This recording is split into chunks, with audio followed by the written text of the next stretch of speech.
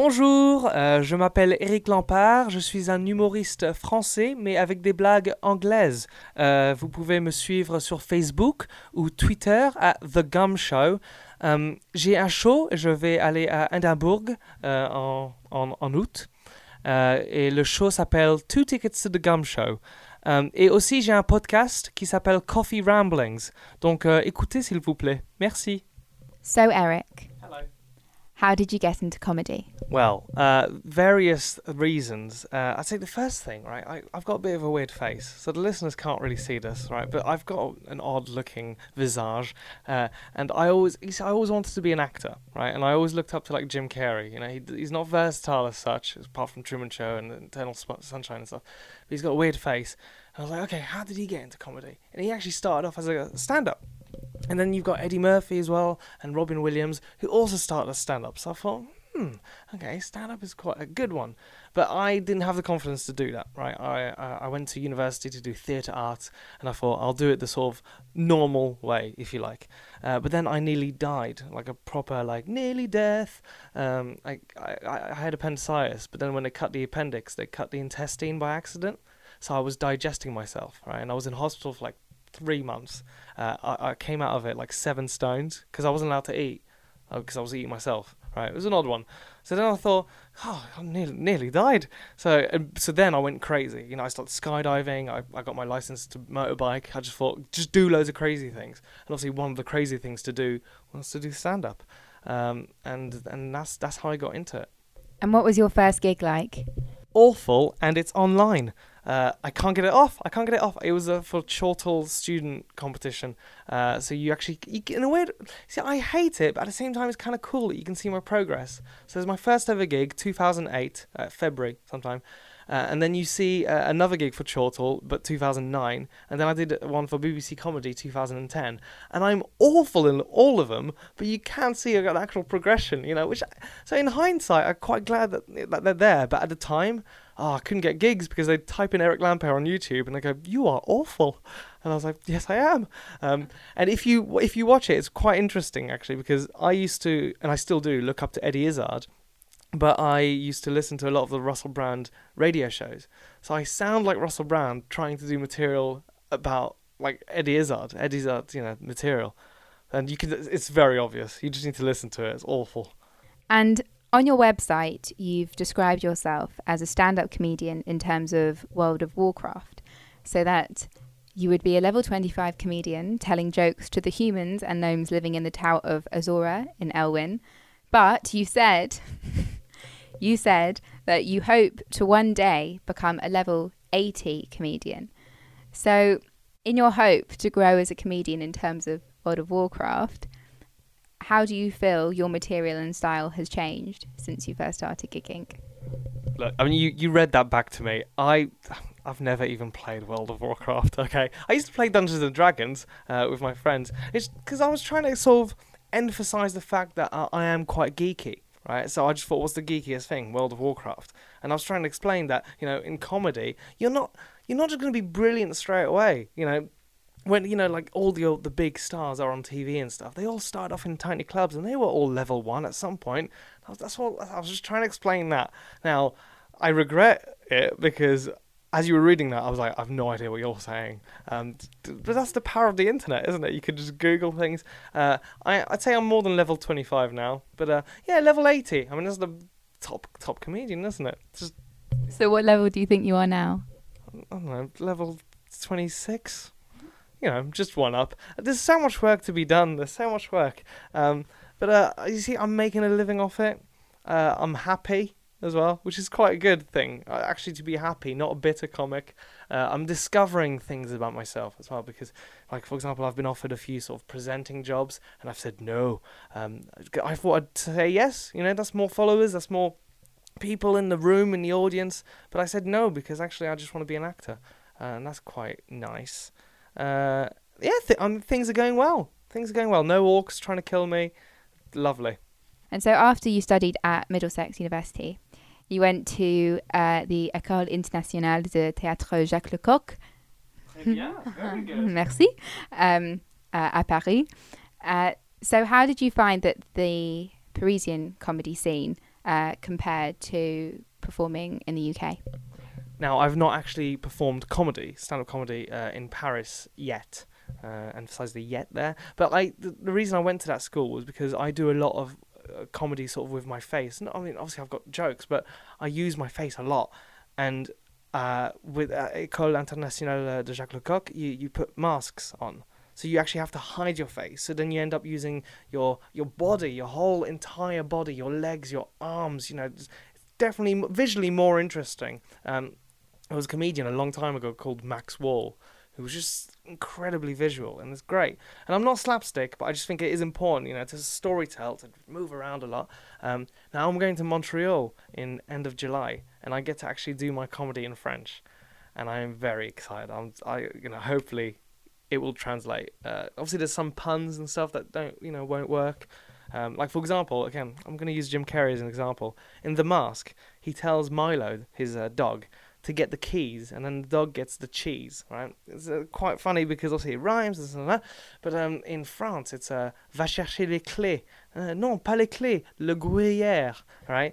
So it doesn't sound anything like each other. It still works as a joke because then, the dog likes cheese rather than keys. But, things are lost in translation. Well, you're excited about performing, as you said, in French at Montreal. And recently at a gig, you just decided to do the set in French. So, was it Up the Creek? Oh, yeah. So, how have British audiences reacted when you've suddenly changed your language? Right. English people, they like to be English about things, and there's a sort of pantomime hatred towards the French, which I quite like. I quite enjoy the sort of boo. It's actually quite a good laugh. And the material I do about being French, it's normally accessible to them. Material about what they learn at school. What the French might be to them, and there's things that they can relate. Now, I don't always mention that I'm French, and I don't sound it. That's the one of the beauties about it is I sometimes just go for it. There was one guy, for example, that heckled me once. He went, "You're not really French," and this was after like 5 minutes of doing a gig, and I already had them on my side. And he went, "Well, I am French." And I did a bit more material about being French. And he went, "Yeah, you're not really French." And I was like, you know what, fuck it. And I did 17 minutes just in French. And then at the end I went, "French enough for you?" And I just walked off. And the audience were like, because it was just weird. It was just weird to see that. Yesterday I did a gig in Herne Bay, and it was a German guy. And I sort of pretended like I didn't know any German. I went, wo ist Bibliothek? Right? And people were like, ha, he's trying to be funny. That's all he learned. And then I went into a paragraph just in German. And you should have seen their faces. They were like, what? So that's quite fun, to sort of surprise them like that. I think I once saw Jared Christmas do... And that kind of inspired me to do that sort of thing where he goes... so some audience member talked about tanks. Right? It was a weird heckle. And Jared Christmas went, "Oh, I don't know anything about tanks, except..." And then he did like 25 minutes just on tanks. It was just the weirdest gig. So with language, it's that same thing is to surprise them. Accents as well, you can surprise them just by slipping into an accent. I sometimes go on stage doing an American accent. And that annoys them because British people don't really like American comics. And then I'll go, "Chill out, I'm English." And they'll go, "Way!" So that's quite nice. And you've performed a lot on television, including being part of Cardinal Burns, Life's Too Short, The Midnight Beast, and also in music videos, where you were in Dizzy Rascal's Baseline Junkie music video and Scouting for Girls, Love How It Hurts. Oh, God. And also you're in the Sky advert with Bruce Willis. Yeah. So do you prefer, you were saying that you wanted to be an actor, but do you prefer performing on stage or on screen? I don't think I'd ever give up stand-up now. So I started stand-up to become an actor, but I'd like to juggle both. I would never... Like, if I became a professional actor and I was always busy or the diary was full of acting, I'd always make sure that I have time for stand-up. I couldn't give it up because there's nothing like performing on stage. It's a drug. It's an absolute drug. The best example was I got to perform at Latitude, and it was like 4,000 people. The buzz of getting 4,000 people to love you is great, and it's instant as well. Like, if you fuck up on stage, you fuck up and you gotta use your head to somehow work around it. And that's great fun, because on set, you fuck up, oh, well, let's do another take.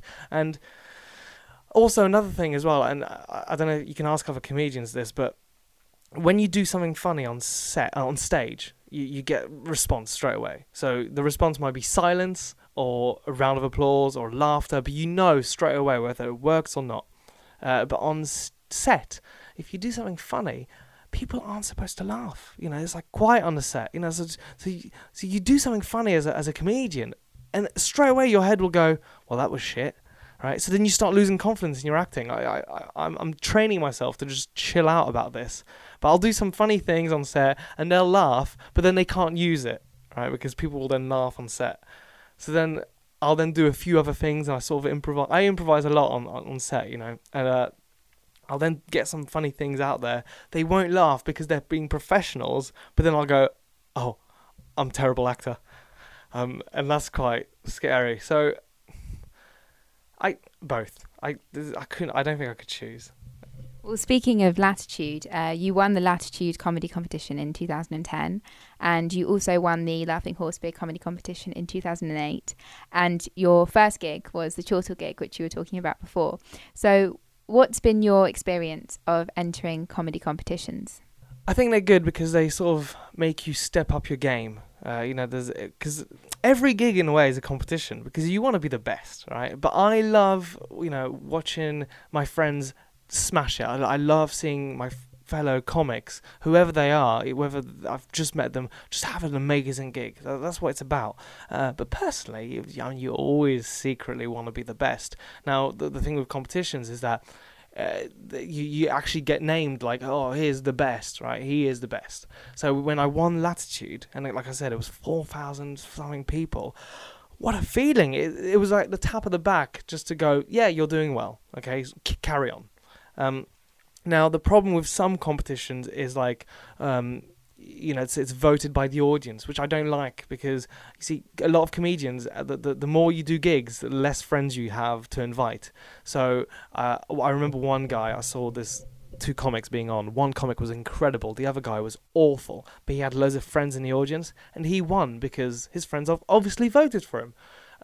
But then it showed in the final, he was awful, his friends weren't there to vote for him. So there's that element of it. There's also things that you'll always hear a comic go, well, Bill Hicks would never win any competitions and he did all right, and that's true. You know, you don't actually need a competition to be any good. And the problem with competitions as well is I started off entering competitions when I was a young comic, but I was awful. You know, I wasn't good. I was a good, let's say, performer, but my jokes were terrible.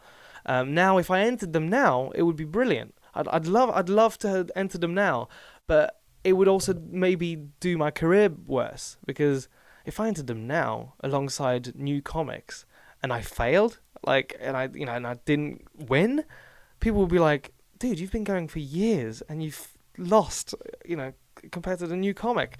So that's the thing, you got to enter at the beginning, but at the beginning you're not very good. So it's a weird one.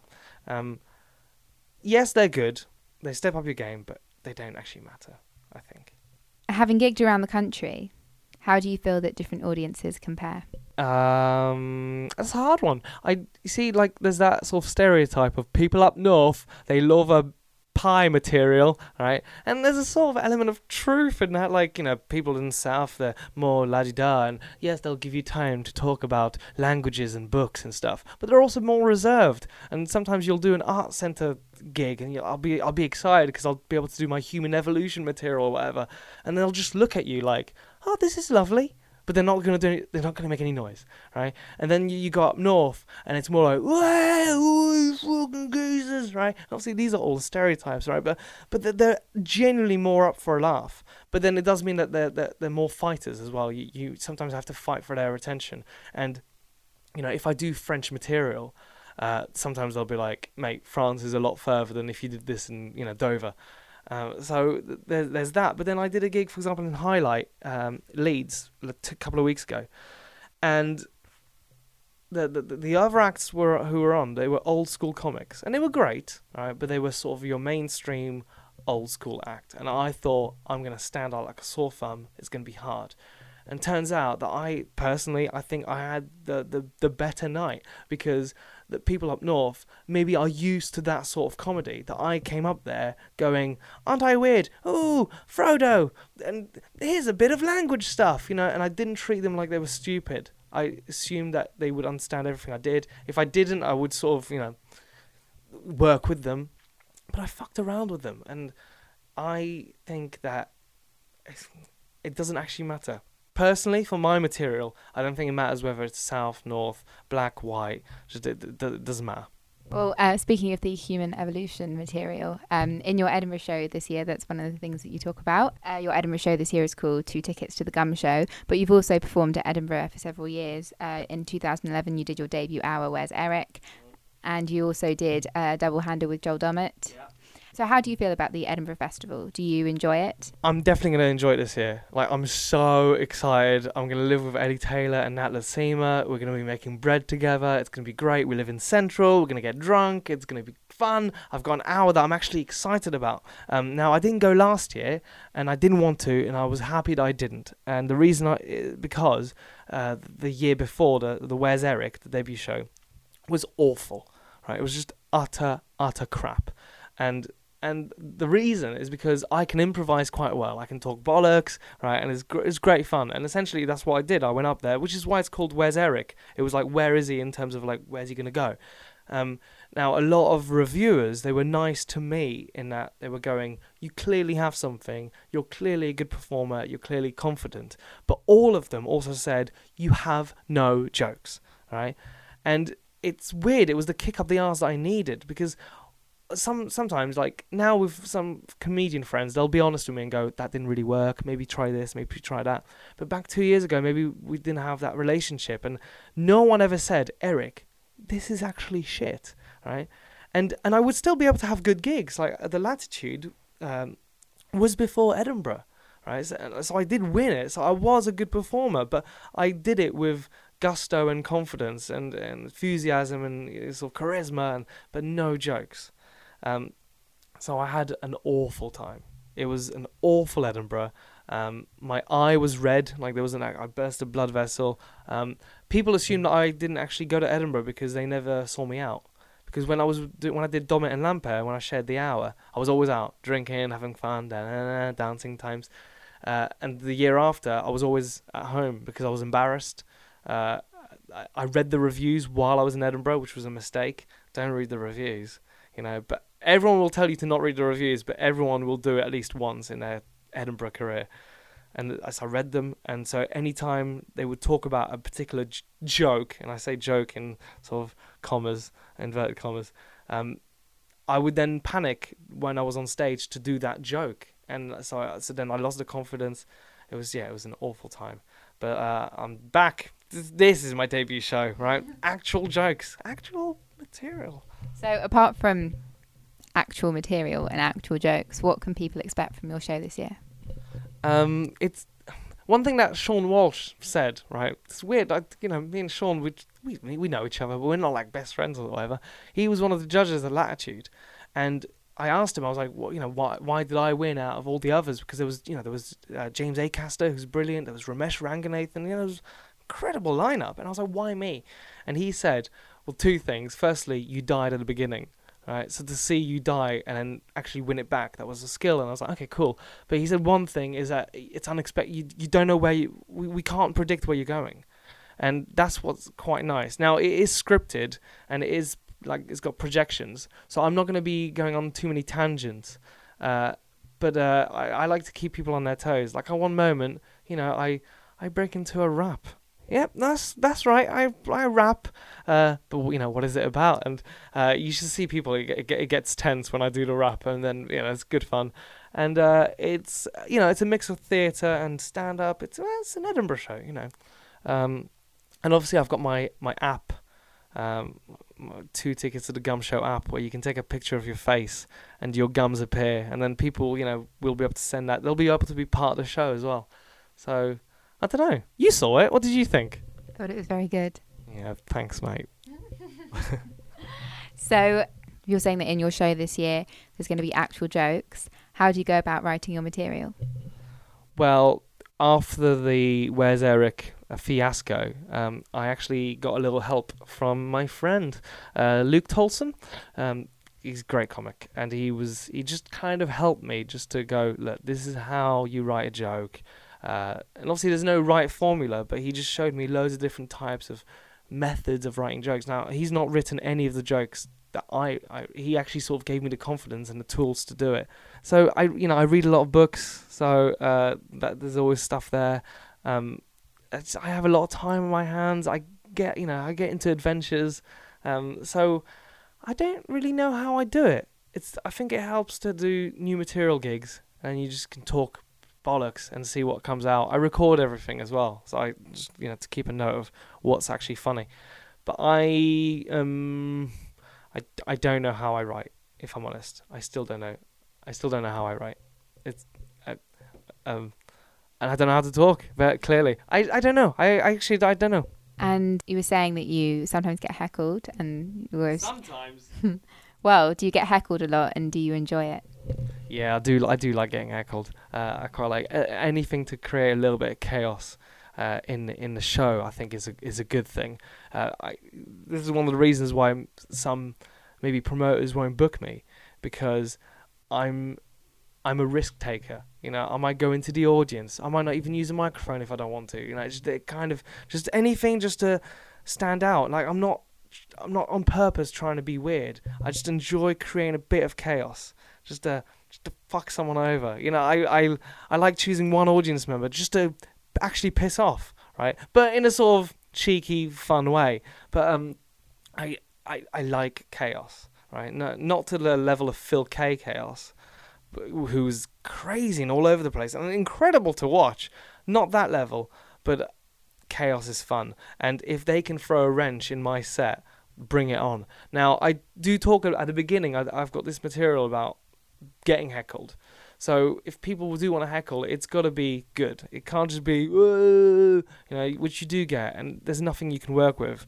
And, you can get the odd people going, you're shit. But generally, when that happens, it's one angry person in a room of people that are actually enjoying themselves. So that heckle doesn't work.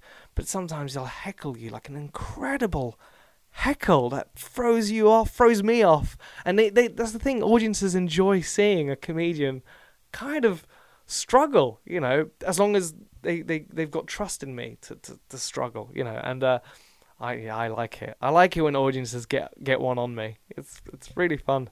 So what advice would you give to comedians about dealing with heckles? Well, Brett Vincent, who's a promoter, sort of once looked at my material, and he sort of highlighted, he put an asterisk where he think I would get heckled. So, for example, if I say, I'm French, he would then go, well, there's an asterisk there because you might get heckled there. So what do you expect people would say? Right, so go back to your own country, boo, you eat cheese or whatever. You create a list of what potential heckles they could come up with, because think about it, they'll come up with it on the spot. They won't have loads of times to think about it. They'll just go, whoa. So what are they going to heckle? And then you can then create a list of what you can then say back.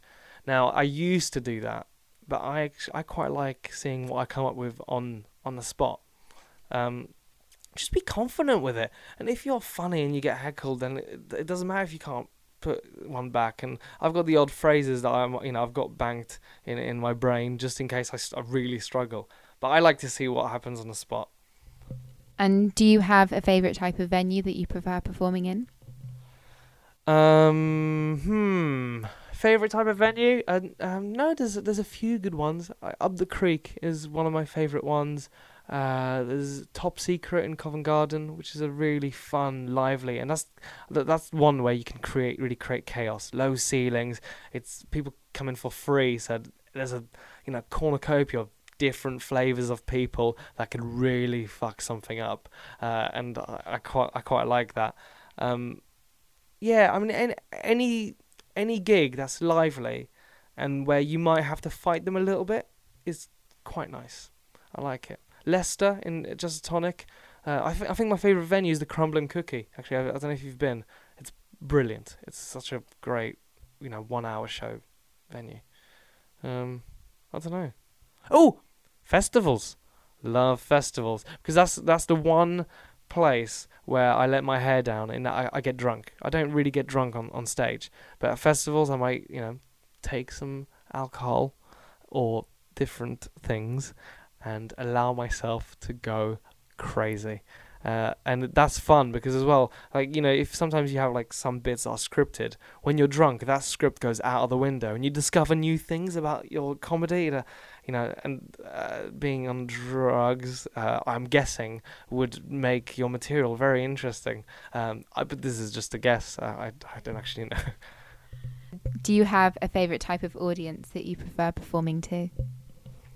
No. I don't. This is one thing that annoys me. Okay, so there's a list of gigs that you can get sent to you. For example, Mirth Control. They'll send you a list, and then they'll say things like Asian acts only, or black acts only, right? Which is totally fine, right? Because there's different audiences for different people. But that annoys me a little bit because, firstly, imagine if you had a white acts only, right? That'd be terrible, right? But also, I've played to rooms where there was only black people in there, and I've played to a room where there was only sort of Asian and just whatever. I've played to a room in Singapore where it was mainly sort of Singaporean people, right? And you might have to adapt your material in different ways, but that's part of the fun. When I did a gig to a black audience, it was so fun and so hard, right? Because they were like, you've got to be good, right? You've got to be good. Because essentially I was the only white act, right? So they all looked at me like, what are you going to bring to the table? And I had fun, and it was really fun. And then actually there was another white act, and he didn't bring it to the table, and they made it clear. And, and that's the thing. And if I played to only black audience, that'd be rubbish. But if I played to only white audience, that'd also be rubbish. If I only played to posh, if I only played to poor, it all suck. It's nice to have everything. And just because you might struggle with one type doesn't mean that audience is wrong for not liking you. It just means that maybe you've got to work out something else, But I'm not going to become mainstream to appeal to everyone. I'd rather be me, but different flavours of me. How am I... For example, I might swear less at an art centre. I might be quieter with other people. It's all that's like a puzzle. Every audience is a puzzle you have to unlock, and that's part of the fun. I wouldn't want to play to the same people all the time. It's boring. Do you have any tips or advice for aspiring comedians? No, I don't. There's no right way of doing it. Everyone's different. You can't be jealous of someone else. This is one thing that I learned. Like me and Joel, we're good friends, Joel Dommett, and we're very different. I want to be more acting, you want to be more presenting. But I remember I'd sort of get jealous sometimes about oh, he gets this gig and I don't and stuff. It doesn't matter. It really doesn't. You can only have your own career. There's no point of getting jealous. You can be jealous of someone's material, like, oh, he's got that bit and that's an amazing bit, and that should inspire you to be a better comic. But to be jealous of someone's career will only make you bitter and angry. It just doesn't matter. Just chill out. Be friends with that person and sort of maybe bask in their glory if you like. But don't be jealous of someone's career. That's one thing. Secondly, I did a course, just to get better at writing, but actually it didn't really help. Just do it. Just do as many gigs. I did say this to someone once. I went, you don't learn how to swim on the internet or in a book. You just do it by jumping in the pool. And in a way, that's kind of a good metaphor for that. Just get on stage. Just see what happens. And I think that's the best advice. And also, this is one bit of advice that I wish I was told. When you're new and you don't get paid, that's exactly when you should be able to fuck around and improvise and try different things. I remember I used to have a white shirt and just be normal, right? And then all of a sudden there'd be some accordion music just all of a sudden kick in, and I would throw my white shirt off and it'd be like a sort of stripy black and white t-shirt, like a mime, and I would put like a sort of beret on, and I'd shove my face in a box of flour, so my face would be covered in white sort of makeup, if you like, and there'd be white dust everywhere, and I would sort of break into a mime, and then I'd go back into my material, right, just out of nowhere. Now I don't do that anymore. I might bring it back, but you know, back then it was like, oh, he's new, it's fun, it's crazy, and then I did it at the Comedy Store, and Don, who's basically he's the Don of comedy there, he was, yeah, don't do that again in my store. And I sort of never did it again, which he's right to say that. But I think, yeah, if you're new, try different things. Because if you get paid, there's pressure that you need to be good. And if you don't get paid, who cares? Just do what you want. Do a whole gig in French if you're French, you know. It doesn't matter. That's the beauty. Paid, unpaid gigs, do what you want. That's my advice. And you studied at Middlesex University and also at Jacques Lecoq. So do you have any tips or advice for students? Your grades don't matter. Is an interesting, weird bit of advice. Obviously work hard. You know, I always did my essays on time and stuff like that. But I've got a friend, very intelligent person, and she got a first theatre arts. However, I believe she's not working in the theatre world, if you like. Why? I don't know. I don't fully know. But one of the reasons, I think, was that she never went out. She was a bit of a hermit and always worked. Nothing wrong with that. But I think you got to get the right balance. Some people that never worked, well, now they just work in shops. All right. If they're happy, that's cool. But you know, they did theatre arts for a reason. You got to get the right balance of work hard and play hard. See, my degree, whether I got a first or a 2-2 or whatever's below a 2-2, doesn't matter because I'm doing what I do. And no one goes, yeah, the next comedian, let me just check his grades. Yep, he can come on. Doesn't matter. Another thing about the comedy world is that's what's great. You've got people from Oxford University, Cambridge, like Jimmy Carr's in Cambridge, but then you've got Charlie Brooker, who I don't even think did his A-levels. Or did he? I don't know. Oh, he did. But like, there's loads of people that haven't even finished GCSEs, you know, and that's great. Is that advice? I talk a lot. Donc Eric, comment as-tu commencé la comédie? Ben, j'ai un drôle de visage, comme Jim Carrey, et je voulais toujours être un acteur, tu vois, d'accord? Donc je me pensais, comment est-ce que je peux commencer, tu vois? Et Jim Carrey, il a commencé comme un humoriste. Et même Eddie Murphy, Robin Williams, ils ont tous commencé comme ça, comme un humoriste. Donc je croyais que j'allais faire ça, mais j'ai été à l'école, j'ai fait du théâtre. Comment était ton premier show? Oh, terrible. C'était horrible. C'est pas marrant. C'est un peu de la merde. C'est de la merde. Mais en plus, mon show, c'est sur YouTube. C'est en fait en Chortle Awards. J'ai fait un show, c'était en 2008, février. Mais c'était nul. C'est totalement nul. Et en plus, tu peux voir la progression. Donc, de 2008, j'ai mon premier show. Et après, 2009, j'ai aussi un show. Et 2010, j'ai fait pour BBC Comedy. Et en fait, tu vois que je deviens un peu meilleur, mais je suis terrible. Et sur ton site, tu te compares comme un humoriste en termes de World of Warcraft. Donc, tu serais un humoriste niveau 25 qui raconte des blagues aux humains et aux gnomes qui habitent dans la tour d'Azora en Elvine. Mais tu dis que tu espères. Non, très bien. Allez, vas-y. Mais tu dis que tu espères un jour devenir un humoriste niveau 80. Donc, comment te sens-tu à propos de tes blagues et ton style? Et comment est-ce que ça a changé depuis que tu as commencé? C'est une très bonne question. Mais j'ai pas envie de dire ça, mais j'ai jamais joué à World of Warcraft. D'accord? J'ai peut-être joué à Dungeons and Dragons, mais jamais joué à World of Warcraft. C'est un peu embarrassant. Je voulais juste dire ça pour dire à mon audience que je suis un peu un geek, tu vois. Mais jamais. Dungeons and Dragons, peut-être, mais jamais World of Warcraft. C'est un peu embarrassant. En fait, ce que je voulais dire, que je suis un niveau 25. Enfin, maintenant, je suis un peu plus. Niveau 26, peut-être, mais je sais pas. Et c'est vrai qu'un jour, je veux être à un niveau 80. Il y en a des niveaux 80.